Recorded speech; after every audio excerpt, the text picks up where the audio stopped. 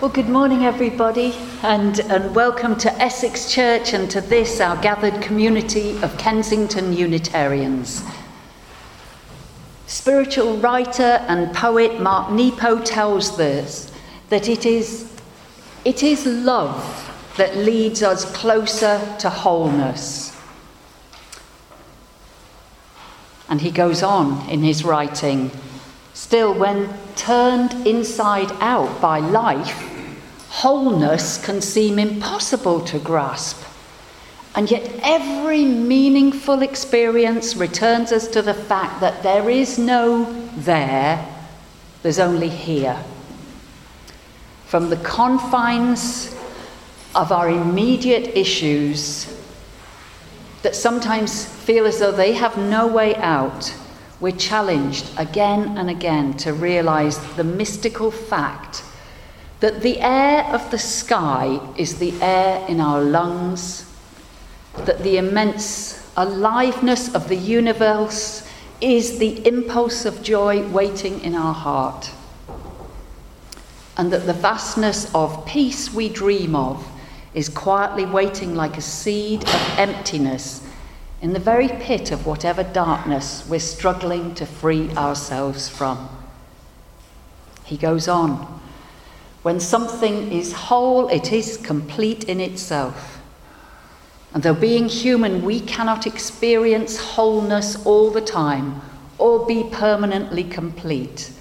Yet ultimately, it is through relationship that we approach wholeness again and again and again.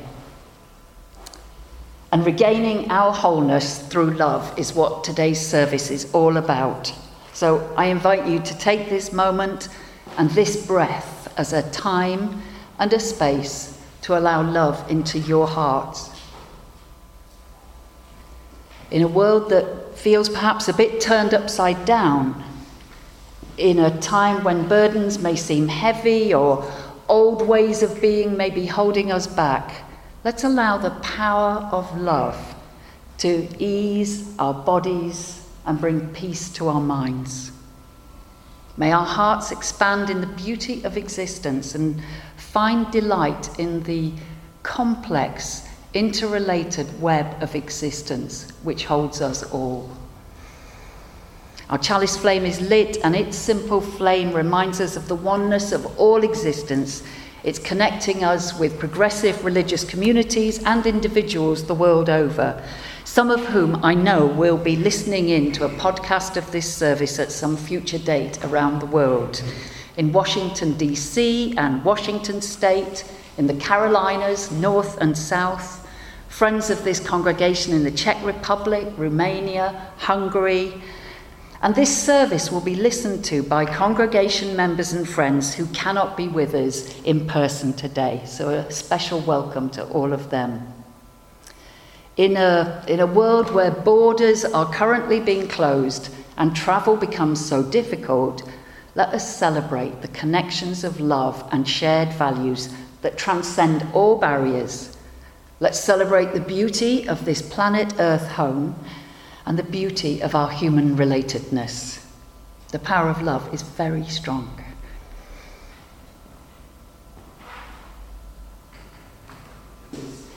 And because things were so challenging, we thought that you should have, a story to enliven us today. So we've had community singing already, so I'm going to be inviting you to community roaring with this one.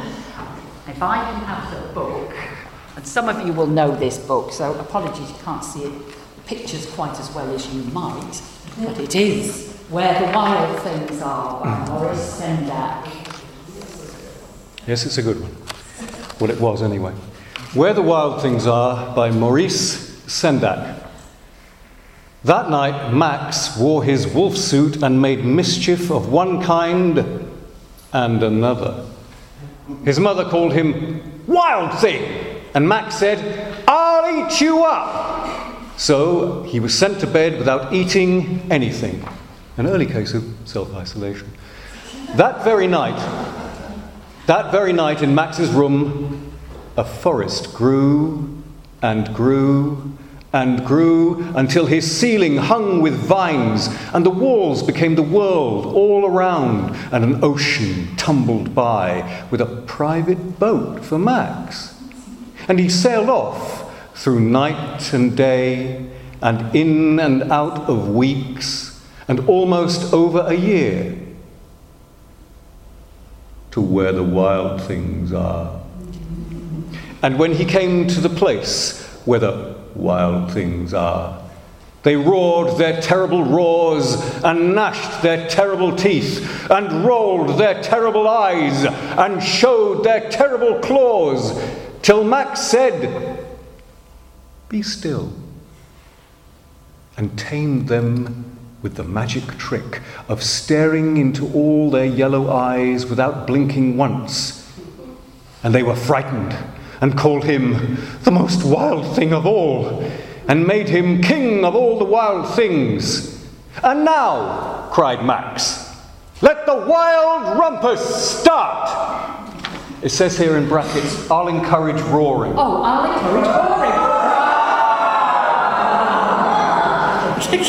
Personally, I never read stage directions, but then you may have seen my work. "Now stop," Max said, and sent the wild things off to bed without their supper. And Max, the king of all the wild things, was lonely and wanted to be where someone loved him best of all. Then all around, from far across the world, he smelled good things to eat. So he gave up being king of where the wild things are. But the wild things cried, "Oh, please don't go. Oh, we'll eat you up. We love you so." And Max said no. The wild things roared their terrible roars, and gnashed their terrible teeth, and rolled their terrible eyes, and showed their terrible claws. But Max stepped into his private boat and waved goodbye, and sailed back over a year, and in and out of weeks, and through a day, and into the night of his very own room, where he found his supper waiting for him. And it was still hot. Thank you.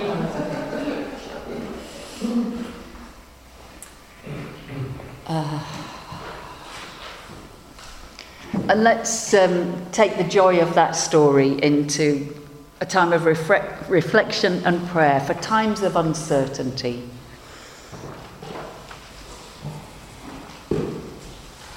Let's prepare ourselves in whatever way we do to turn inwards and to connect ourselves. Connect ourselves with our higher self, which both supports and challenges us in living our lives, encouraging us to be the best that we can be. In a world so fragmented, we might focus on this fragmentation, be it in ourselves or in others.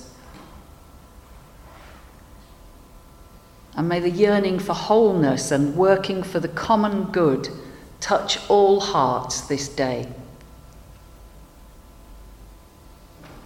Let us pray that some spark of common humanity will shine this day in all troubled places and allow people to step beyond their differences and find common ground on which to stand. May each of us find ways to live in good spirits through times of uncertainty. Let's pray for all those in the medical professions the world over working tirelessly to help others in times of need. Let's pray for the leaders of our world that they might guide the nations with wisdom and with the greater good of our entire planet as their focus, rather than any petty nationalism. May they focus on connection rather than separation. And we who must live through challenging times, May we find the inner strength to do what must be done, to support one another and to set our sights high, not just on survival, but on improvement of the lot of all beings.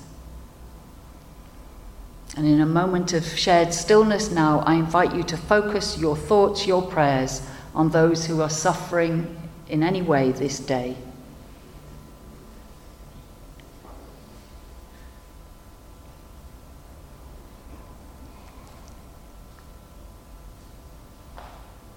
And may our world be a little brighter and a little more loving and more connected, because we are part of it, this day and all days. Amen.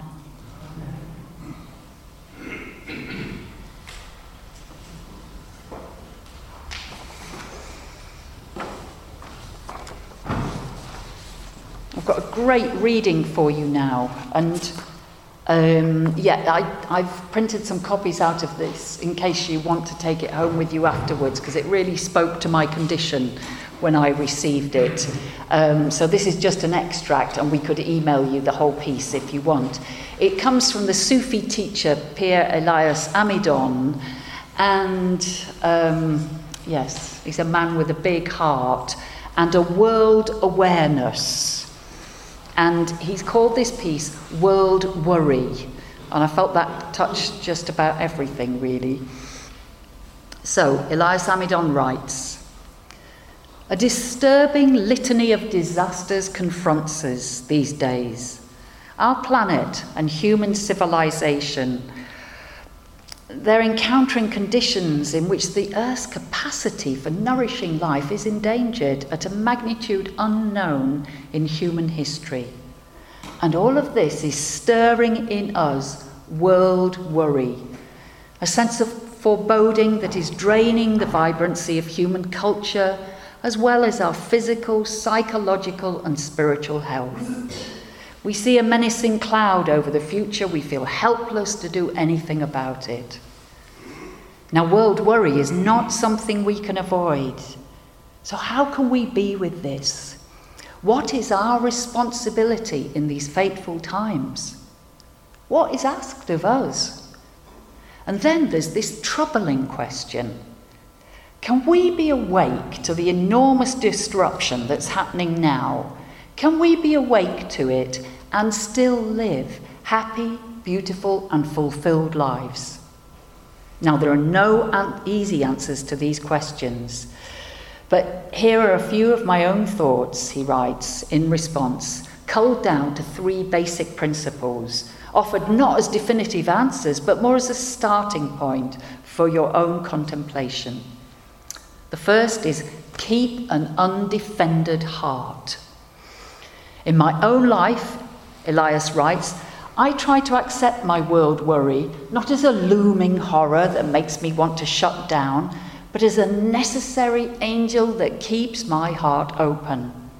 Because I know if I close my heart to the world's sufferings, my own life and the greater life of which I'm part, it'll be diminished.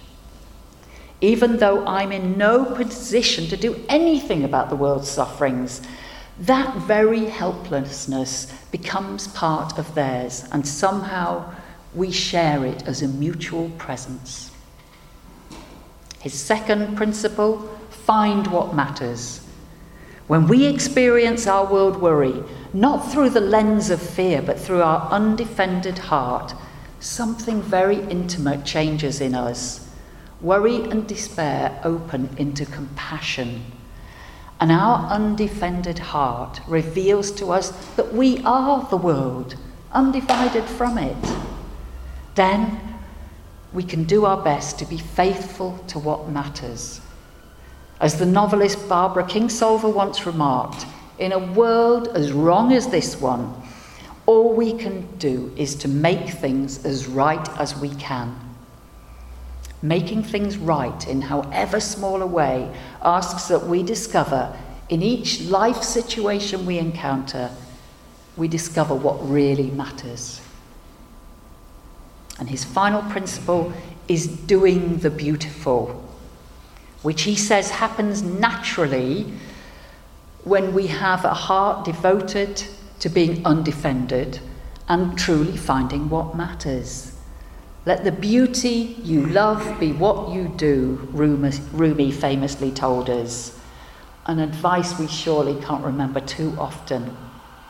In the context of transforming our world worry, our concern for the perilous condition of the planet and our civilization into a path of healing, can there be a more succinct instruction than let the beauty you love be what you do? I believe we must still, the imperative is that we must still live happy, beautiful and fulfilled lives. Let's not have any illusions about the suffering and loss we are witnessing today, or the magnitude of the threats facing our community of life. But if a world abundant with life is to be seeded by us, it will not grow from anxiety or despair. It will only thrive in the fertile soil of our undefended hearts, finding and doing what is beautiful. And that's from World Worry by Elias Amidon. A really short reading now from Susan Jeffers' book, Dare to Connect. And if you've not met her writings, quite a lot of them are now available online. And I think she explains things well. So this is what she says in her book, Dare to Connect. If we are taught we must be generous, we disown the part of us that is greedy. If we are taught that we can't be angry, we stifle the rage that is building within. If we are taught we must be strong, we hide our tears. If we are taught we must be physically attractive, we hide the flaws, and so on. We begin to think consciously and unconsciously that no one could love us as we truly are. So we begin to believe our act is our true identity, and we lose all sense of who we really are. What is left, Susan wrote, is a frightened robot who has long ago forgotten the answer to the question, well, who am I? If we don't know who we are, how can we possibly find meaningful connection with someone else? The short answer, she says, is that it's hard. Before we can ever find a true connection with others, we have to know ourselves. In fact, we need to have a meaningful connection to our true selves. And to do so, we must dig deeper, to uncover the real person that we've pushed down and away. We accept that the anger, greed, fear, and every other emotion that lives within us as part of being human. With acceptance of all who we are, we can then safely allow our masks to drop and tell the truth without fear of disapproval. And if someone disapproves, well, it doesn't matter. At this point, we will have finally found approval from the person we've been unsuccessfully trying to impress all those years. Not a parent or teacher, not the kids in the neighbourhood, but ourselves.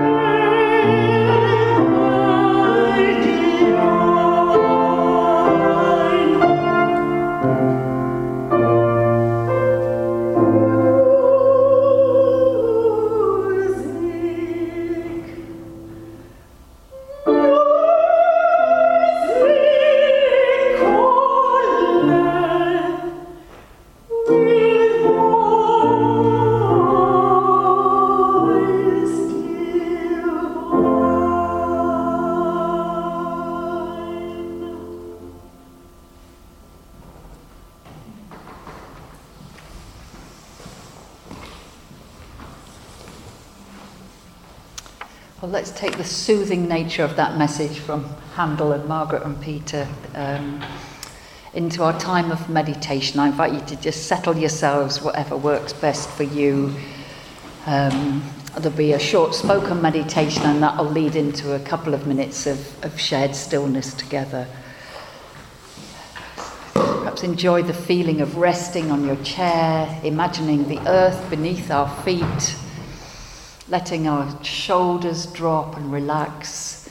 Maybe relaxing the muscles in our faces, those masks that we hold so often in our daily lives. Just let it all go, allowing your rhythm of your breathing to just help you relax.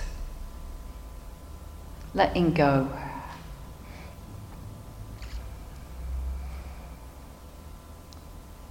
And as we sit in stillness together, I invite you to find some talisman, some word, some image, some principle or value that helps you to live in times of complexity, uncertainty.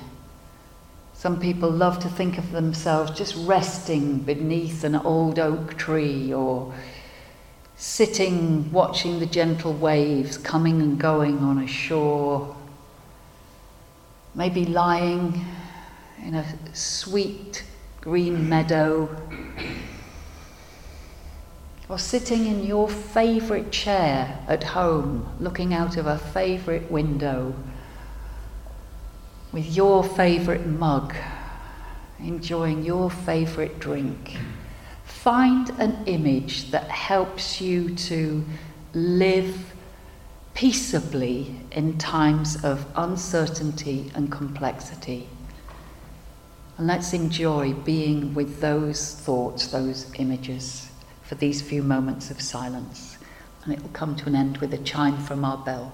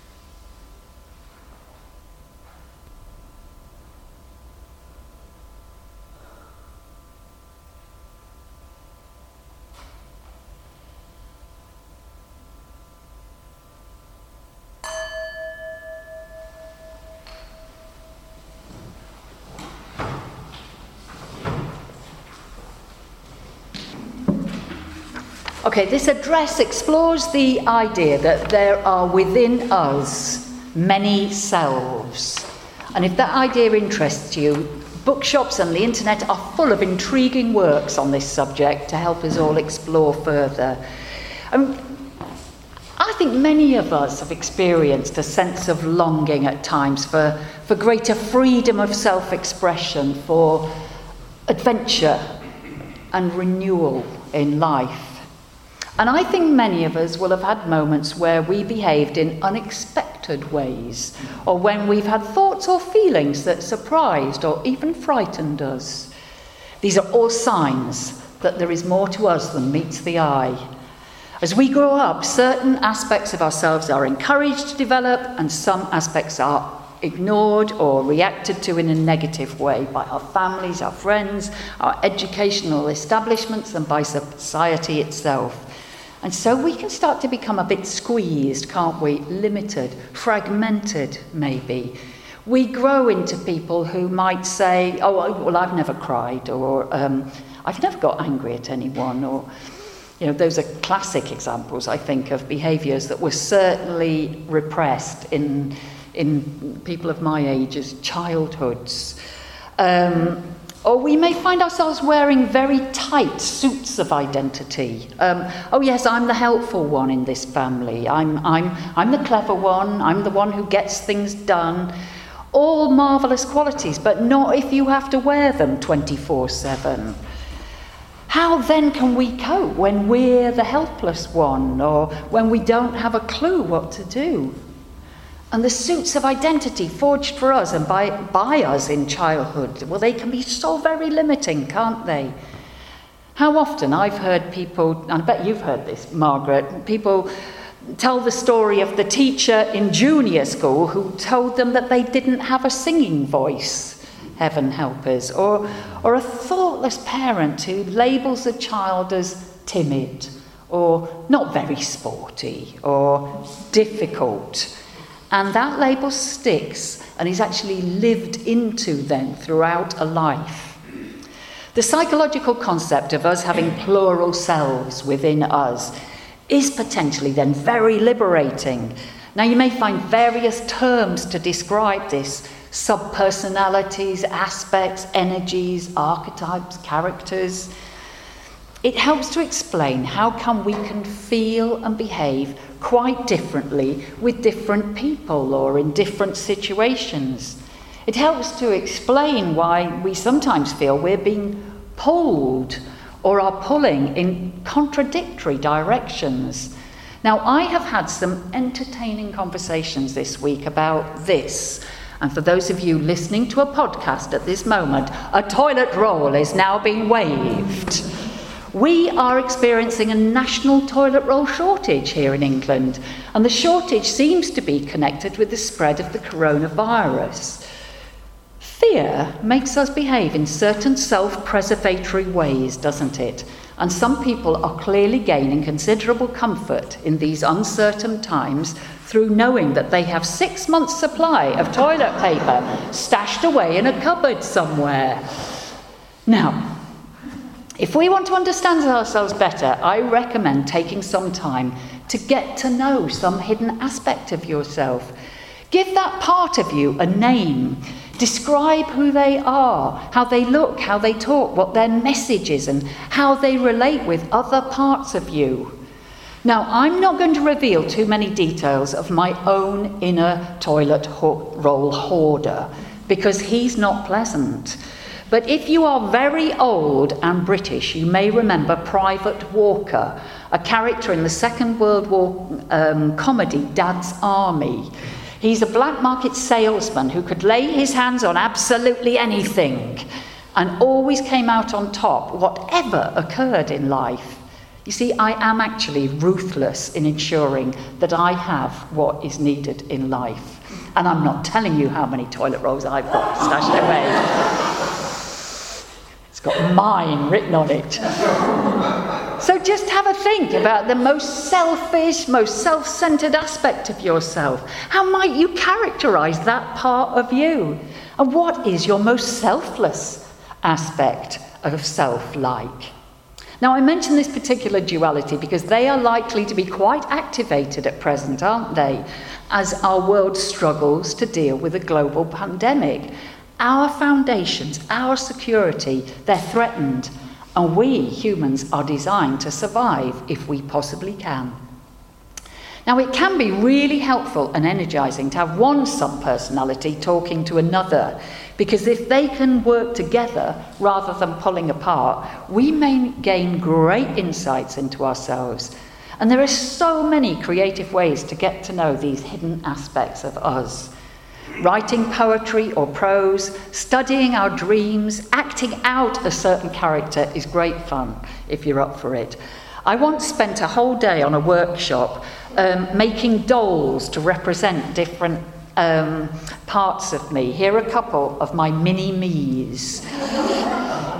They're made out of those old clothes pegs, and I've got a little supply if anybody wants to be doing this in the long days and weeks ahead when craft activities may seem very, very appealing all of a sudden. Now, you would be shocked to know what this particular mini-me is like. Not pleasant at all. Or, well, maybe I've not hidden her as well as I think I have. You may know her well. Because problems can emerge for us if one aspect of us dislikes another, or refuses to acknowledge that they even exist. Some common conflicts, just examples of the conflicts that people can experience within themselves. Take maybe the longing for freedom and independence, and then the longing for intimacy that Jane Blackall was exploring in last week's service, for connection. Independence and connection don't always go together that easily. Or what about the longing for security versus the yearning for adventure? These are all in us. The more we can reclaim our disowned or suppressed inner characters, the more energy there is for us to enjoy through being whole rather than fragmented. And we'll also spend a bit less time projecting our hidden aspects onto others. If ever we find ourselves judging another person harshly or being unable to comprehend, how can they possibly believe what they believe? Or how can they possibly behave how they're behaving right now? Then there's work for us to do, reclaiming our projections and bringing greater awareness to hidden aspects of ourselves. Every time we find ourselves triggered by another person, when we have an emotional reaction to them, let's take the time and do the work. Ask the question, what is there here for me to learn about myself? What of me is in them? What is it that I am actually uncomfortable with?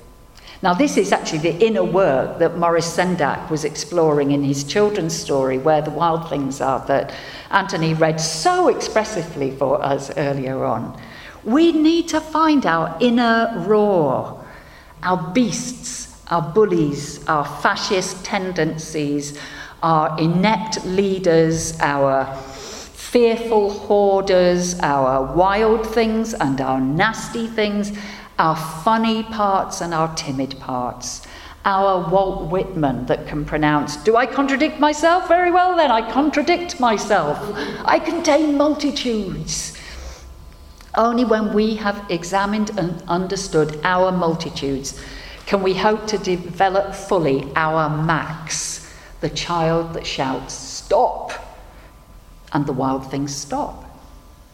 You may find this described as the conductor of our orchestra, or the captain of our ship, or our higher self or inner witness, the one who knows us in all our glory and our awfulness, the one who knows every aspect of us, their gifts and their limitations, and regards them with benign acknowledgement that, this too is me.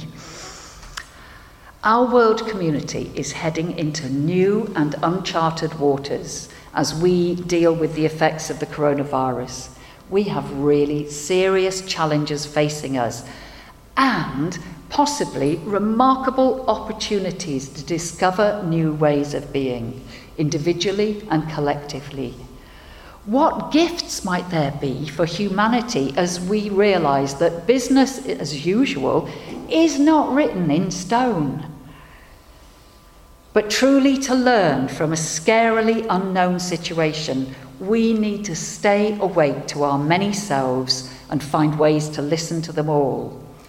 And we also need to understand that those characters are also to be found in others. We are all in this process called life. And it's a process in which we can aspire towards wholeness. Aspire towards wholeness through love. Amen. And so may all our hours be blessed as this time has been, by open-heartedness, by sharing and learning from one another, and by making beautiful harmonies together. And may we greet everyone we encounter with the same acceptance and grateful kinship until we meet again. Amen. Go well and blessed be.